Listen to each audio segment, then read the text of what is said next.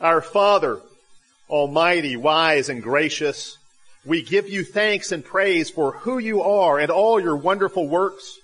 Your handiwork throughout the creation shows us your beauty and power. Your providence shows us your generosity and faithfulness and constancy. Your redemption shows us your eternal love, mercy, and grace. We thank you, O Father, that you put forth your Son as a sacrifice to absorb the divine wrath, to accomplish our redemption, to forgive our sins, to reconcile us to you. And you have poured out your Holy Spirit upon us to unite us to your Son and to give us new life in him. We thank you, O Father, for making us members of your church, the body and bride of Christ. We thank you for giving us your inspired and infallible word. We thank you for the gifts of baptism and the Lord's Supper. Indeed, we thank you, Father, for giving us every spiritual blessing in Christ. For in him we know we have all things pertaining to life and godliness. We are here, O Lord, to give you thanks for everything and in everything. We honor you for your majesty, for your excellence, for your beauty. And today we seek to bring you glory by declaring your greatness, by receiving your gifts in faith so that we may live in your peace and have assurance and receive your wisdom. O great Father, with your Son and the Holy Spirit, one God in three persons from all eternity to all eternity. Amen. I want to read a few more passages this morning. This is Proverbs 11, verse 17. The kind man does good for his own soul, but he who is cruel troubles his own flesh.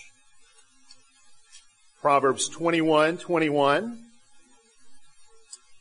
He who follows righteousness and kindness finds life, righteousness, and honor. And then finally, I want to reread one verse we read earlier from Ephesians 4. This is Ephesians 4:32. And be kind to one another, tender-hearted, forgiving one another, even as God in Christ forgave you. This is the word of the Lord. Thanks be to God. Let us pray. Father, we thank you for the gift of your word. It is such a great kindness to us. Indeed, our whole salvation is the manifestation of your kindness. Father, even as we have been shown kindness, may we learn to show kindness to one another. Speak to us this day. Shape us by your truth. This we pray in Christ's name. Amen.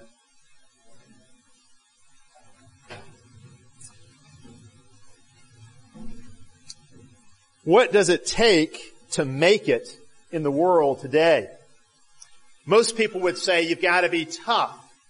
You got to be able to fight for yourself, to look out for yourself. If you want to make it, especially in the professional realm of business or in politics, then you had better be thick-skinned. Now, having grit, persevering, being persistent, these are Christian virtues. Christians don't believe in being ruthlessly cutthroat, but we're certainly not afraid of competition. Certainly Christians should be people who are thick-skinned. But Christians should also be tender-hearted.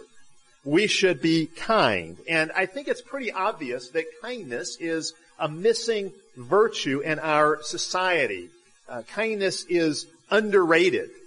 You see how kindness is missing in the lack of civility in our public discourse. Was there very much kindness in display in this last election cycle? I don't think so. I didn't see a whole lot of it. Kindness is missing from public life, but it's also largely been lost in private life. Now, there have certainly been attempts to restore kindness in our culture. You've heard of the random acts of kindness movement, which encourages sporadic acts of generosity and friendliness towards people. This random acts of kindness movement was actually started in 1982 in Sausalito, California, by a woman named Ann Herbert. And she got so frustrated watching the newscasts night after night after night, where repeatedly she was being shown stories about random acts of violence and senseless acts of cruelty. And so she decided to do something about it. She called on people to begin practicing random acts of kindness and senseless acts of beauty. And this caught on. It was a movement. Very quickly it became a kind of fad, and it's still very much with us. You'll still see the bumper stickers around. From time to time you'll see a t-shirt. It's made its way into movies and books. And of course that's not a bad thing at all. We want to encourage kindness. But in Ephesians 4:32, Paul says this. He says, "Be kind to one another, tender-hearted, forgiving one another, even as God in Christ forgave you." I would say there that Paul has something more in mind than simply random acts of kindness. It's not random acts of kindness he's calling for. It's consistent kindness. It's habitual, repeated acts of kindness. It's constant kindness. It's a lifestyle of kindness. Indeed, you could say in the church, Paul wants to foster a culture of kindness.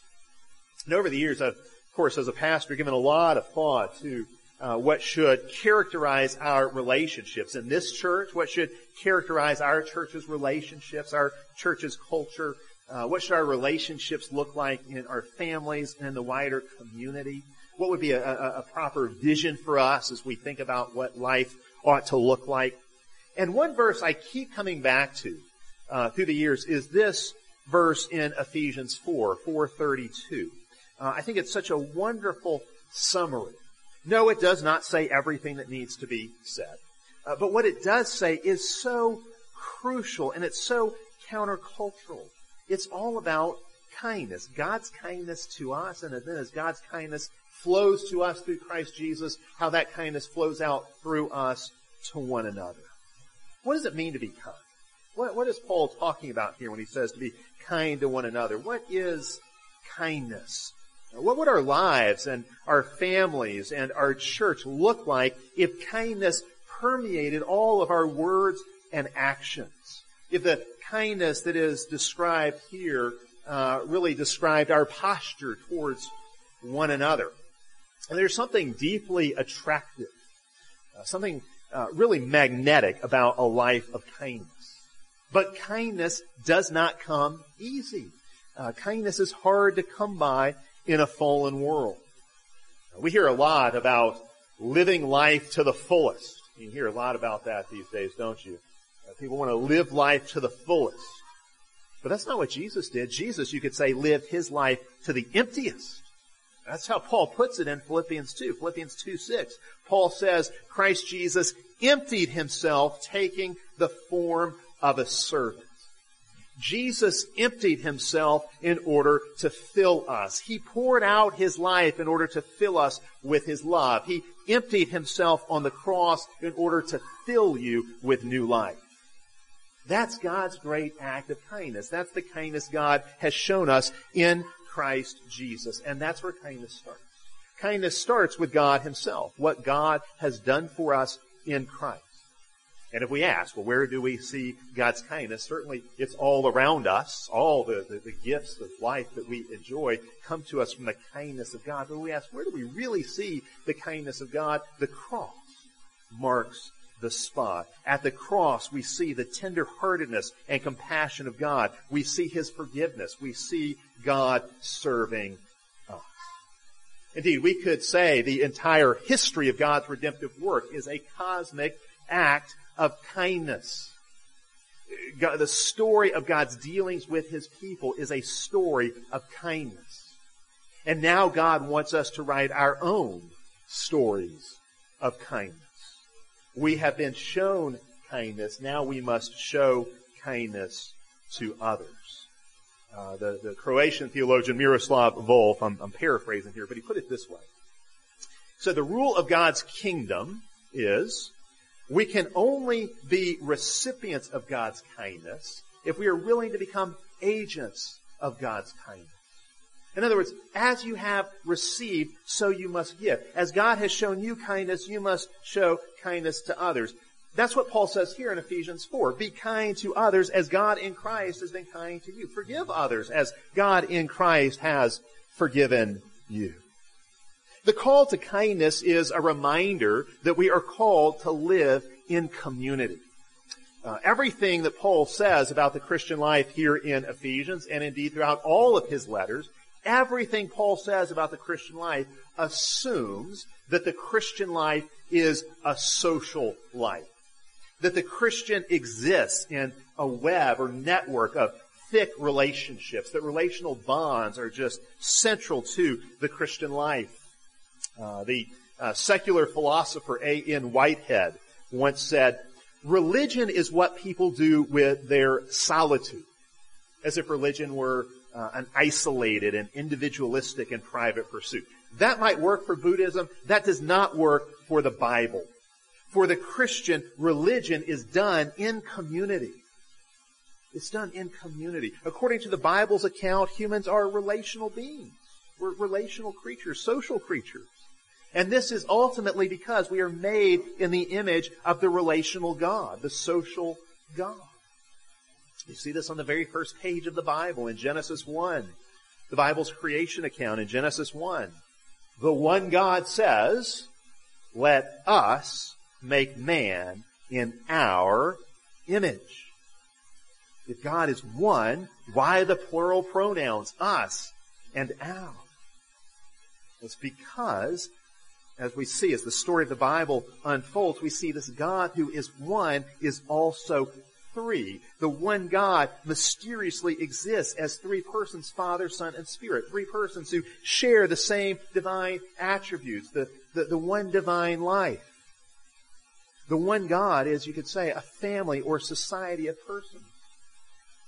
We are made in the image of this God. That's the biblical claim. And so we were made for community. If God himself exists as a kind of community, then certainly if we were made in his image, we were made for community as well. We're made for society, for family, for friendship, for relationship. We're made to image this God, to image the Trinity. As humans, we have been given a Trinity-shaped script for life, a Trinity-shaped script to live by. And so Christians don't fly solo. There's no such thing as a Lone Ranger Christian. Christians are children of God, but no Christian is allowed to think of himself as an only child. You're part of a family. You've got siblings, brothers and sisters in the faith, brothers and sisters in the Lord. Your relationship with Jesus is certainly personal, but it's not private. You need other Christians. You need the community if you're going to live the Christian life. You need the church. If you are united to Christ, you're also united to his body, to his people, to the church. If you're going to live the Christian life, you have to have a band of brothers. You have to have a community of faith. But see, this is hard for us because it's not how our culture, it's not how our wider society trains us to think of ourselves. And in America, we are trained to think of ourselves very much as individuals, to think of ourselves as individuals first, to think of ourselves as individuals before we think of ourselves as members of a community.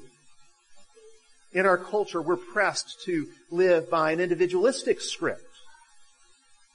As Americans, we think I precedes we.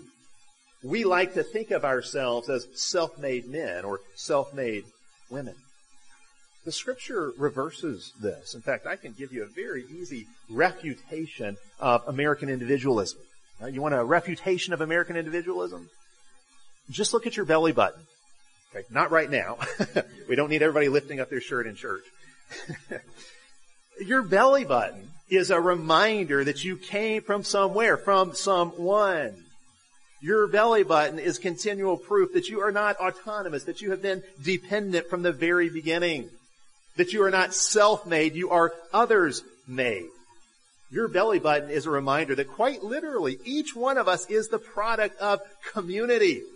The communion of our parents brought us into existence from the very beginning.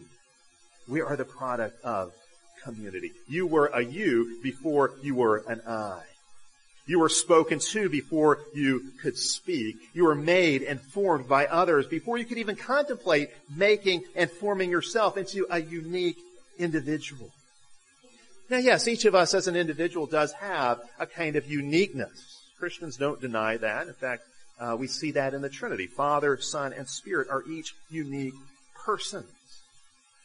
But our uniqueness as individuals is discovered and expressed precisely in the context of community, not in isolation from it.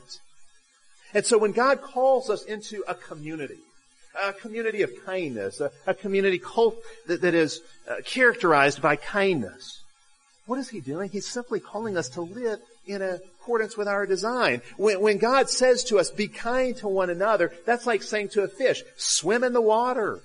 Or to a bird, fly in the sky. This is what we were made for. It's how we were made to exist and live.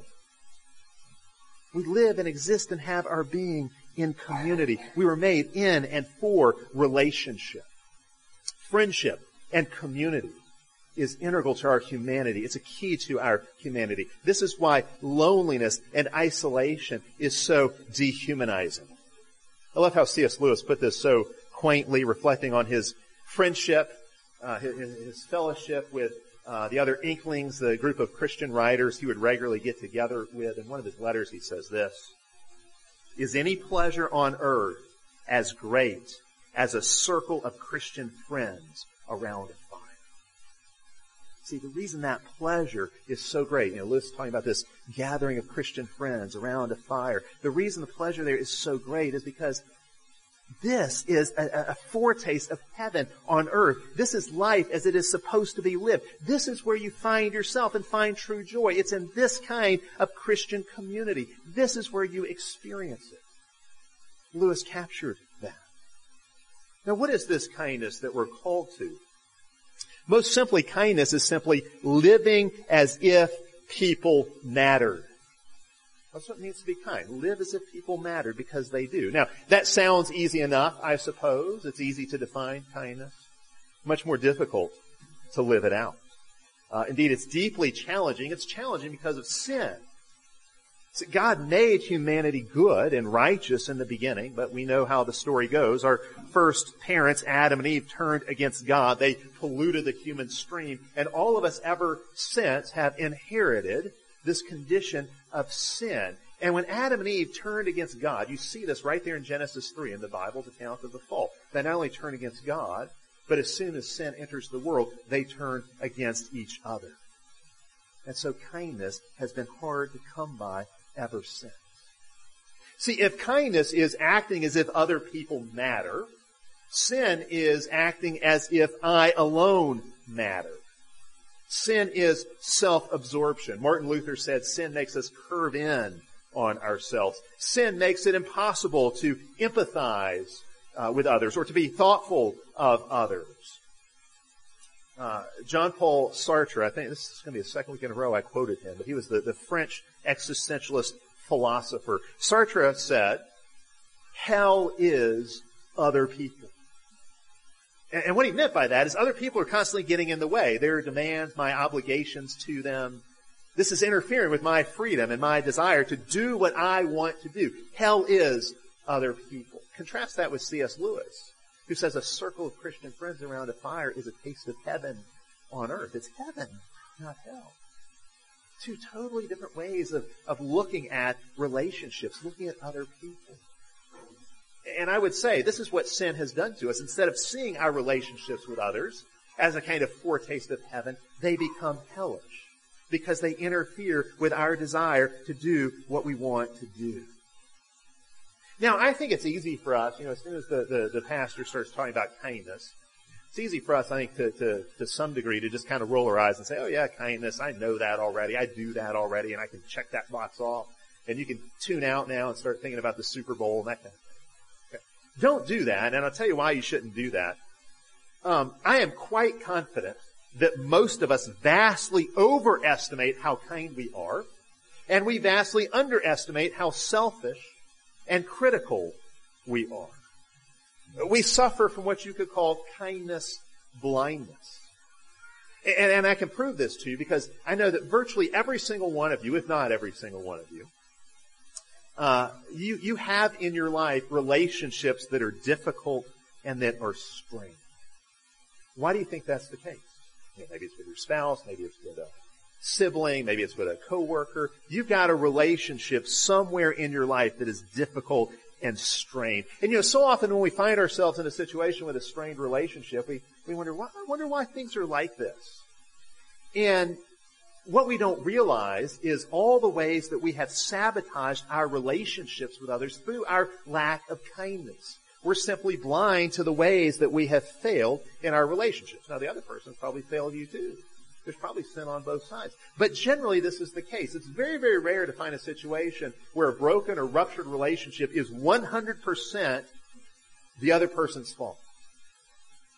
We almost always can find ways, if we really were to assess the situation carefully, we can almost always find ways in which we ourselves have failed. And our failure is a failure of kindness.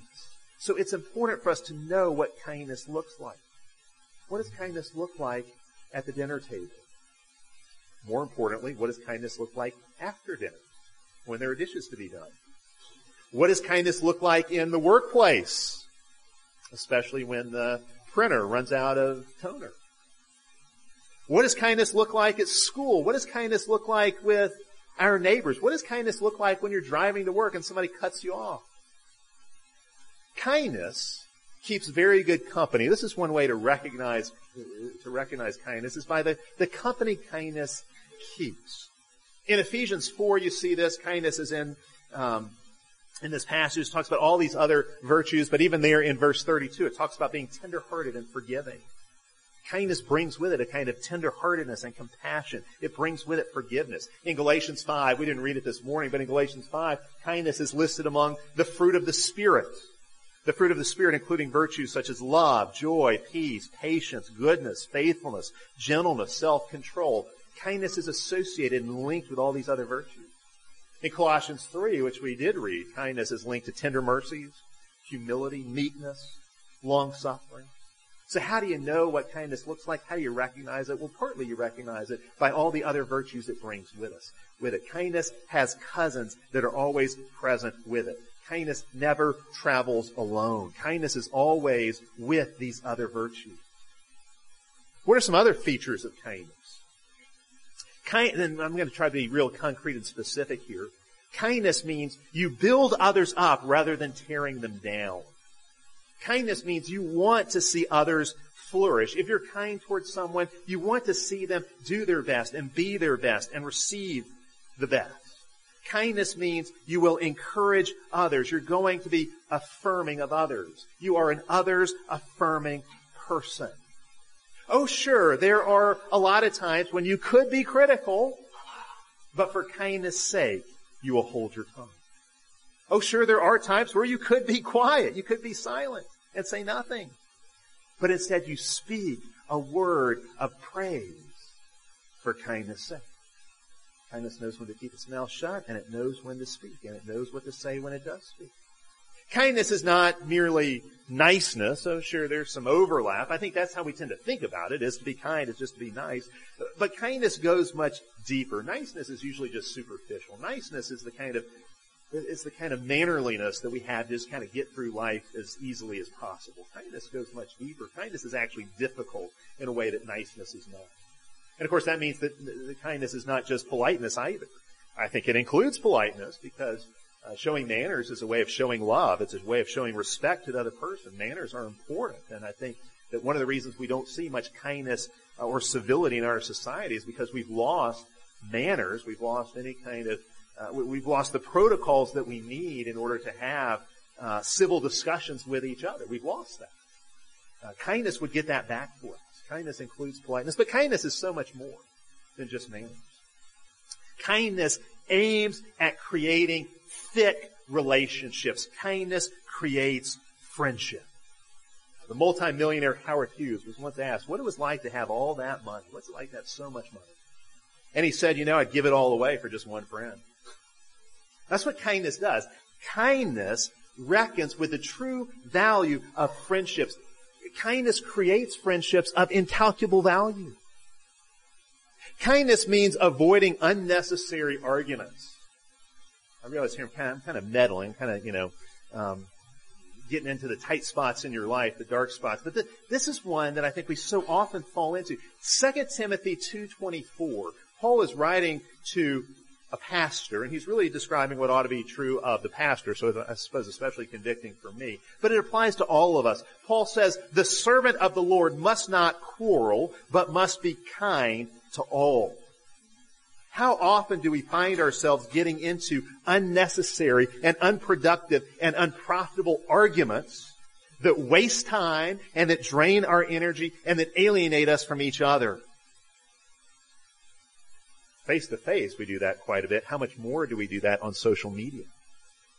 How often are we unkind or unthoughtful on social media? How often do we get into unprofitable arguments on social media? I'm not saying all arguments on social media are unprofitable, but certainly a lot of them are.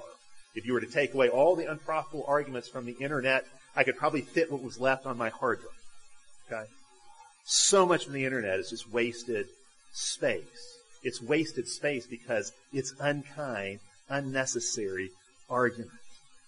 What kindness does is kindness breaks the cycle of useless arguments. Kindness aims at bringing out the best in others. Again, kindness wants to see others flourish. Kindness wants to see others fulfill their potential. Kindness means being committed to the good of others beyond just what you can get out of the relationship. See, again, this American individualism and American consumerism has trained us to look at every relationship in terms of a cost-benefit analysis. What am I going to put into this versus what am I going to get out of this?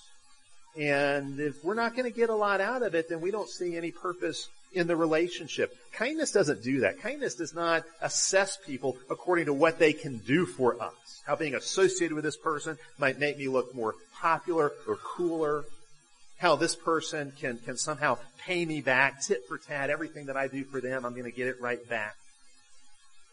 Kindness does not engage in that kind of cost-benefit analysis before deciding to help someone or serve someone. No, kindness says, serve, even if they may not serve you back.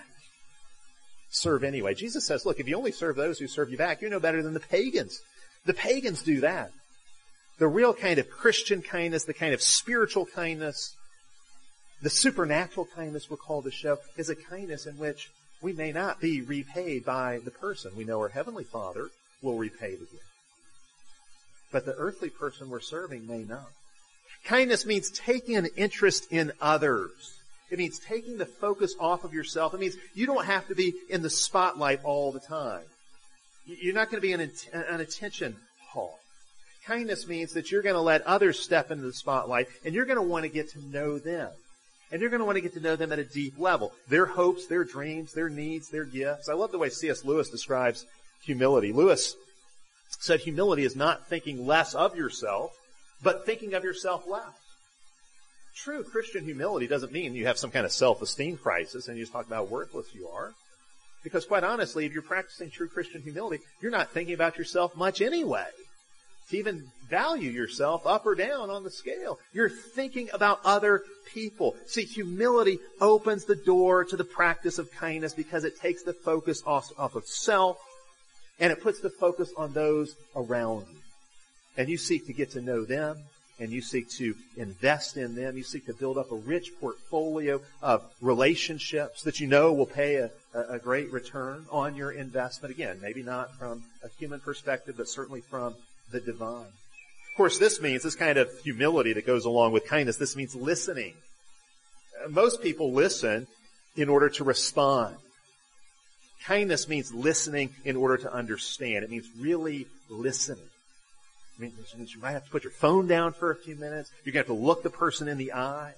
You're going to have to focus all your attention on that other person. So often when we're there with people, we're not really there. We're not all there. We're just partially there. So many of us seem to value our face-to-screen time so much more than we do face-to-face time. And I'm not talking about the time in front of a screen that you have to do for work. That's different. But I'm just talking about how we use our discretionary time. Kindness makes room for engaging deeply with the other people God has brought into our lives. Kindness means that you are harder on yourself than you are on others. But how often do we reverse this? How often do we excuse our own sin? We go so light on our own sin, so easy and soft on our own sin. So when I tell a little lie, or when I get angry, or when I have impatient words, well, you have to understand, I was just having a bad day. I was tired. I hadn't gotten a chance to eat. There was an excuse. There was a reason. See, my sin really wasn't that bad. I can really minimize it because I know all my excuses for why I acted the way I did. But when someone else does the same thing to us, we're so quick to judge and condemn. We're so hard on them for their sin. We're so hard on them for their unkindness. There can be no excuse for how that person has treated me. This is really the essence of what the Pharisees did. The Pharisees were easy on their own sin, and they were hard on the sins of others. That's the very thing Jesus condemns in the gospel. If you're going to have a double standard like that, one standard for yourself and another standard for other people, then make sure you're stricter with yourself than you are with others. Be harder on your own sin than you are on the sins of others. Think, maybe that person's just having a bad day. Maybe that person's tired. Maybe they didn't get to eat. Maybe that's why they're having a hard time being kind to them. Make excuses for the other person if you're going to make excuses. Kindness, again, means recognizing that friendship takes effort. Again, it's about investing in a portfolio of people, a portfolio of relationships, knowing that the return will ultimately be there in God's economy. Too many people today want the benefits of friendship without the responsibilities. We talk about how we want community, and then as soon as somebody talks about holding us accountable, we run the other direction because we simply don't want it. Friendship doesn't work that way. It's interesting to me, if you look at Jesus in the Gospels, or if you look at the Apostle Paul in the book of Acts and in his letters, you see that Jesus and Paul are constantly surrounded by friends. And they are constantly investing themselves in other people. In fact, often people who are very difficult. People who let them down. We sang that this morning about how friends may fail me and foes assail me. Well, Jesus and Paul dealt with that a lot, but it did not keep them from being kind. See, kindness extends even to those people who are difficult and even to those people who disappoint us. I mean, we all have difficult people in our lives, don't we? I think sometimes God brings irritating people into our lives just to teach us kindness, just to teach us patience and how to be long-suffering. And so the question is, how kind are you to the unkind? How kind are you to the ungrateful and the entitled? When someone else's sin ruptures the relationship, how do you respond? Are you slow to anger and quick to forgive? Or are you quick to anger and slow to forgive? Do you show mercy? Are you compassionate? Are you patient? Are you willing to be long-suffering? Now, kindness does not mean being mushy or wimpy. In fact, kindness can be very confrontational. I know a lot of you will remember in the past when I've talked about the Rosaria Butterfield story. You can read Rosaria Butterfield's book, and I'm drawing a blank on the title right now, but a really great story. But this aspect of it really stood out to me, how kindness can be confrontational. Rosaria Butterfield made a journey into the Christian faith. She was a lesbian university professor at Syracuse. And she was a very outspoken critic of the Christian faith, which she saw as intolerant and unkind, and bigoted. Her impression of Christians is they were judgmental, they were unloving, all those kind of stereotypes that you hear thrown out in the culture that sadly are sometimes true. While she was still a lesbian university professor, she wrote an article for the local paper that was highly critical of a Christian conference that was going to take place in her city. And she just ripped this Christian conference to shreds, and it got all kinds of responses. And so the responses were mailed into her, and they were so polarized. And as these responses would come in, as she would open her mail every day, she would sort them out into two piles on her desk. She had a pile of fan mail on one side and a pile of hate mail on the other. And her was kind of humorous how sharply distinct the two responses were. But then she received a letter, a 2-page letter from a local pastor, that she didn't quite know what to do with. She didn't know which category to put it in, which stack on her desk she should put it in. On the one hand, the letter was very kind and inquiring. It raised a lot of questions, but it was also very challenging. But it was challenging in a civil way. And because she didn't know what to do with the letter, which pile to put it in, it just sat there in the middle of her desk for days. She described it later. She said, "It was the kindest letter of opposition I had ever received." She was so intrigued by the kindness of the letter that she finally reached out to the pastor. And she got to know him and his wife, and actually their friendship became very instrumental in her conversion to the Christian faith. kind opposition, kind confrontation. It's just the kind of thing we need to figure out how to practice in our culture. Kindness is especially needed in our families. This is where I think this really will hit closest to home, quite literally, for us. You know, you can just kind of tell when you walk into a home whether or not there is a culture of kindness there. We need domestic kindness, household kindness, familial kindness. Certainly husbands have to lead the way in this kindness a little bit later. You know, we read into Ephesians 5. You keep reading in Ephesians 5. You come to Paul's instructions about marriage to husbands and wives. And Paul says to husbands, he says, love your wife as Christ loved the church. That's setting the standard pretty high, isn't it? Men, to love your wife the way Christ loved the church. Husbands, that means serving your wife sacrificially. It means cherishing her, bearing her burdens. It especially means giving her the safety and security of your love. It means treating her with gentleness and with kindness. But Paul also has instructions for wives there. He says that, in essence, wives must be kind to their husbands. Proverbs 31 describes the ideal wife and says the law of kindness is on her tongue. In other words, she communicates respect to her husband with her kind words. And that's what Paul says in Ephesians 5, that a wife is to respect her husband. That's how she can show him kindness. Wives need to realize that just what those words, I love you, mean to you as a wife, those words, thank you, mean the same to your husband. Wives, you know how you feed off your husband's words of love in the same way your husband feeds off of your words of respect. You're built up by his words of love. He's built up by your words of respect. That's how you can be kind to one another within the marriage relationship. When husbands and wives are kind, they bring out the best in one another. They fill their marriage with joy, a joy that overflows out into the world around them, and their home can really become a kind of home base for mission and ministry and hospitality. You can't welcome people into your home if it's filled with all kinds of unkindness. But when it's filled with kindness, you want people to come in and experience that joy, the joy of your home with you. Of course, you keep reading in Ephesians. You come to Ephesians 6, where Paul has instructions for parents and children. Parents certainly should show kindness to their children and children to their parents. Parents, you have to be kind to your children. You have to teach your kids. You have to discipline your kids. But you have to remember that your kids are frail in certain ways, and so you have to be gentle. Indeed, Paul says this. Don't be overly harsh with your words or with your discipline.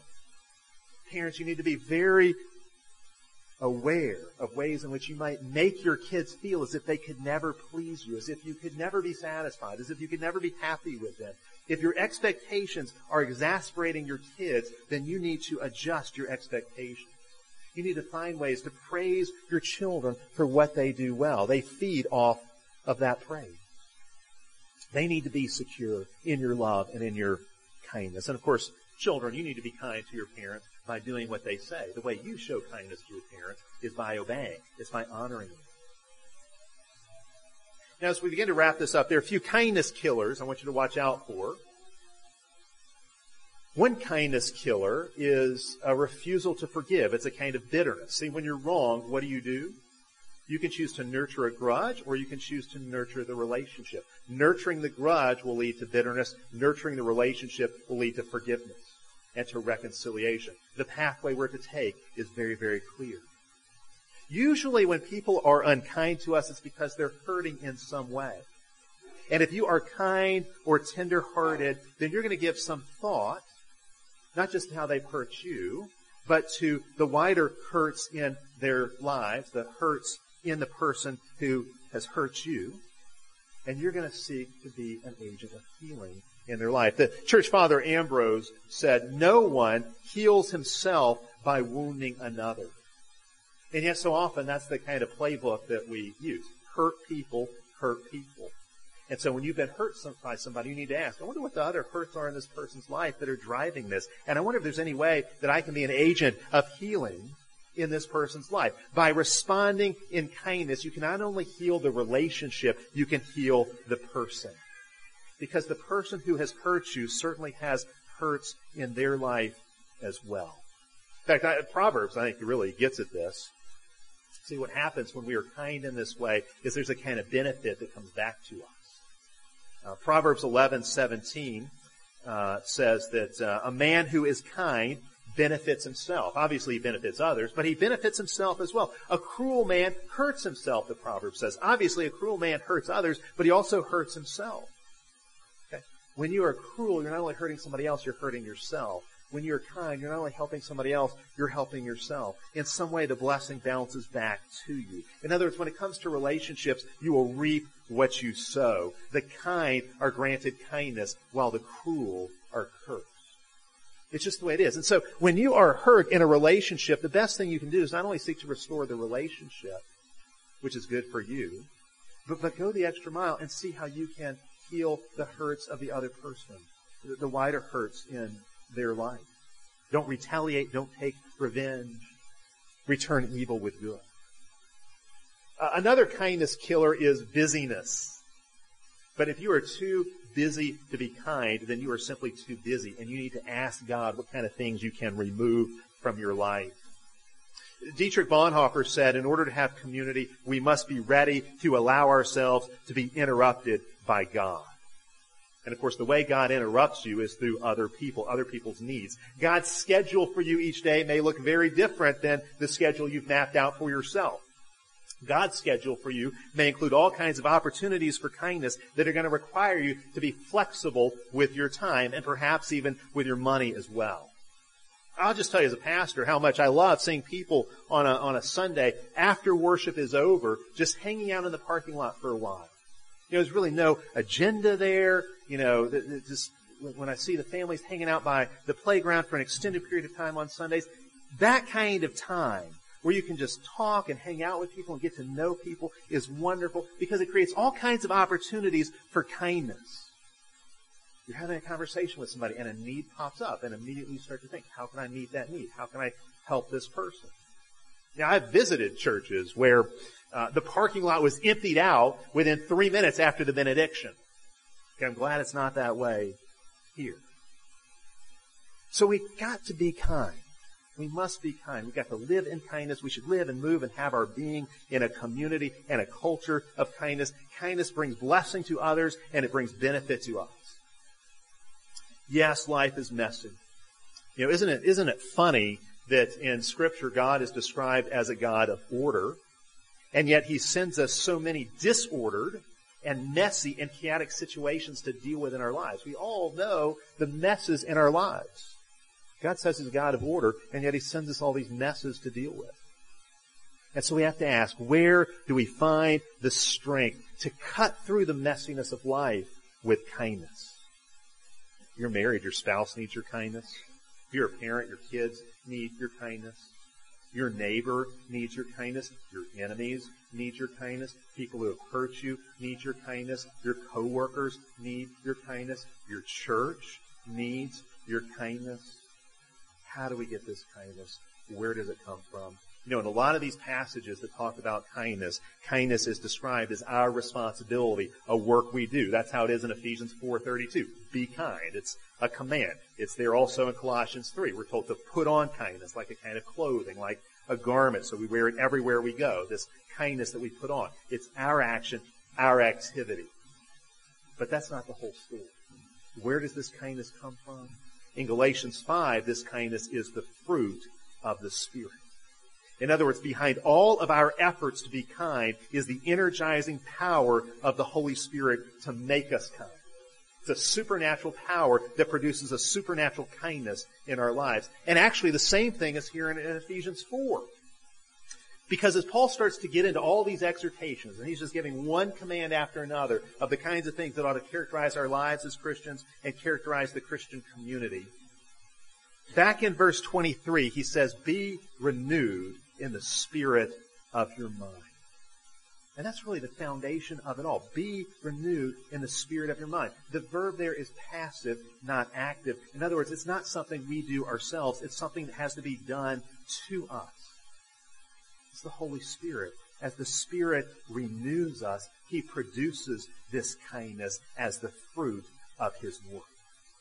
That's why the Holy Spirit comes to indwell you. That's why the Father, through the Son, poured out His Spirit to make us like Jesus Christ and to make us like God the Father who sent Him, so that we will be kind even as God is kind. Let's pray together. Father, we do thank You for Your kindness, this cosmic act of friendship that You showed us in sending Your Son and then sending Your Spirit. Father, may that same Spirit that has flowed out through the Son to us flow out from us to others, the Spirit of kindness. May we bear the fruit of the Spirit in our lives. May we show a true spiritual kindness in our relationships. Help us to experience Your power in the middle of the messiness of life. Help us to find one another's needs and gifts so that we can minister to one another and receive one another's ministry in our lives. This we pray, that our church may be characterized by kindness. In Christ's name, amen. As God's royal priesthood, let us stand together for prayer.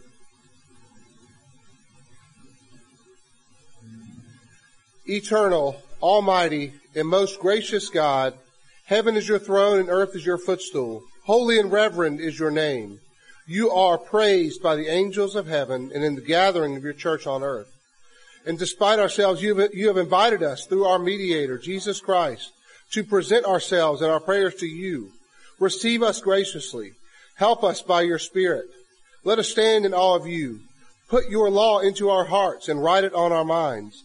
Let Your word come to us in power and help us to receive it in love with attentive, reverent, and teachable minds. And through Your word, allow us to taste the flavor of eternal life. Make us fervent in prayer and joyful in praise. Help us to serve You this day without distraction, that we may find a day in Your courts is better than 1,000 elsewhere, and that it is good for us to come near to God. And we come to You today through Jesus and by Your Spirit. We give You thanks for the gift of our faith, and we ask that You would continue to mature and strengthen that faith, that we would be made more like Christ. We pray that You will be among us today, strengthening the weary, healing the sick, encouraging us all. We thank You for being a God who pursues His people and does not leave us, rather has sought after us. And we rejoice that Jesus makes constant intercession on our behalf.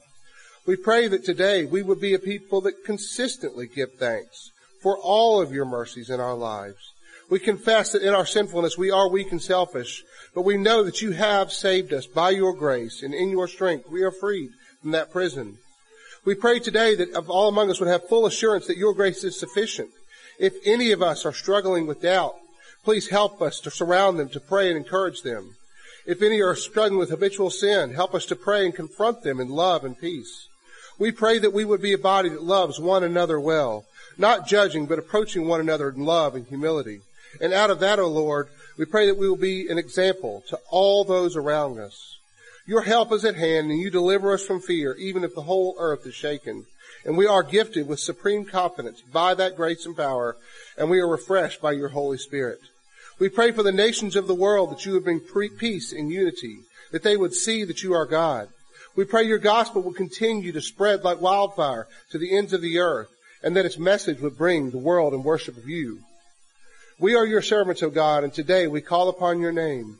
We pray that Your glory will be exalted and Your being manifested among us. Save and defend Your church, universal, purchased with the precious blood of Jesus Christ. Give to her pastors and ministers, endowed with Your Holy Spirit. Strengthen her through Your word and the sacraments. Make her perfect in love and in all good works, and establish her in the faith delivered to the saints. Sanctify and unite Your people in all the world, that in one holy Catholic and Apostolic Church may bear witness to You, the God and Father of all. And today, in light of that, Lord, we remember our local body. We pray that You would be among us, strengthen the bonds of friendship and relationships in our body. We pray that You would strengthen marriages and enable parents to be faithful and disciplined in raising their children in the fear and admonition of the Lord. We pray that we will be humble and have contrite hearts, that we will be engaged in local ministries and communities around us, that we would love the widow and the orphan. We pray for the ministries of this church, for Heritage Academy, for Classical Conversations, and for the Theophilus Institutes and all those that are involved there. We pray for our church leaders, for our pastors and our elders and our deacons. Lord, we pray for all those among us who are sick or afflicted, especially all those who are battling cancer. We pray for our upcoming mission trip to Peru, scheduled for June, for our engaged couples, for all those caring for aging parents and grandparents, for those seeking new or better work, for our expectant mothers, and for those who desire to have children to be fruitful. We pray for the singles of our church, all those among us who are unbelieving or grieving the loss of a loved one. And Lord, now we summarize all these prayers in the prayer that your Son taught us. Our Father, who art in heaven, hallowed be thy name. Thy kingdom come, thy will be done, on earth as it is in heaven. Give us this day our daily bread, and forgive us our debts, as we forgive our debtors. And lead us not into temptation, but deliver us from evil. For thine is the kingdom, and the power, and the glory forever. Amen.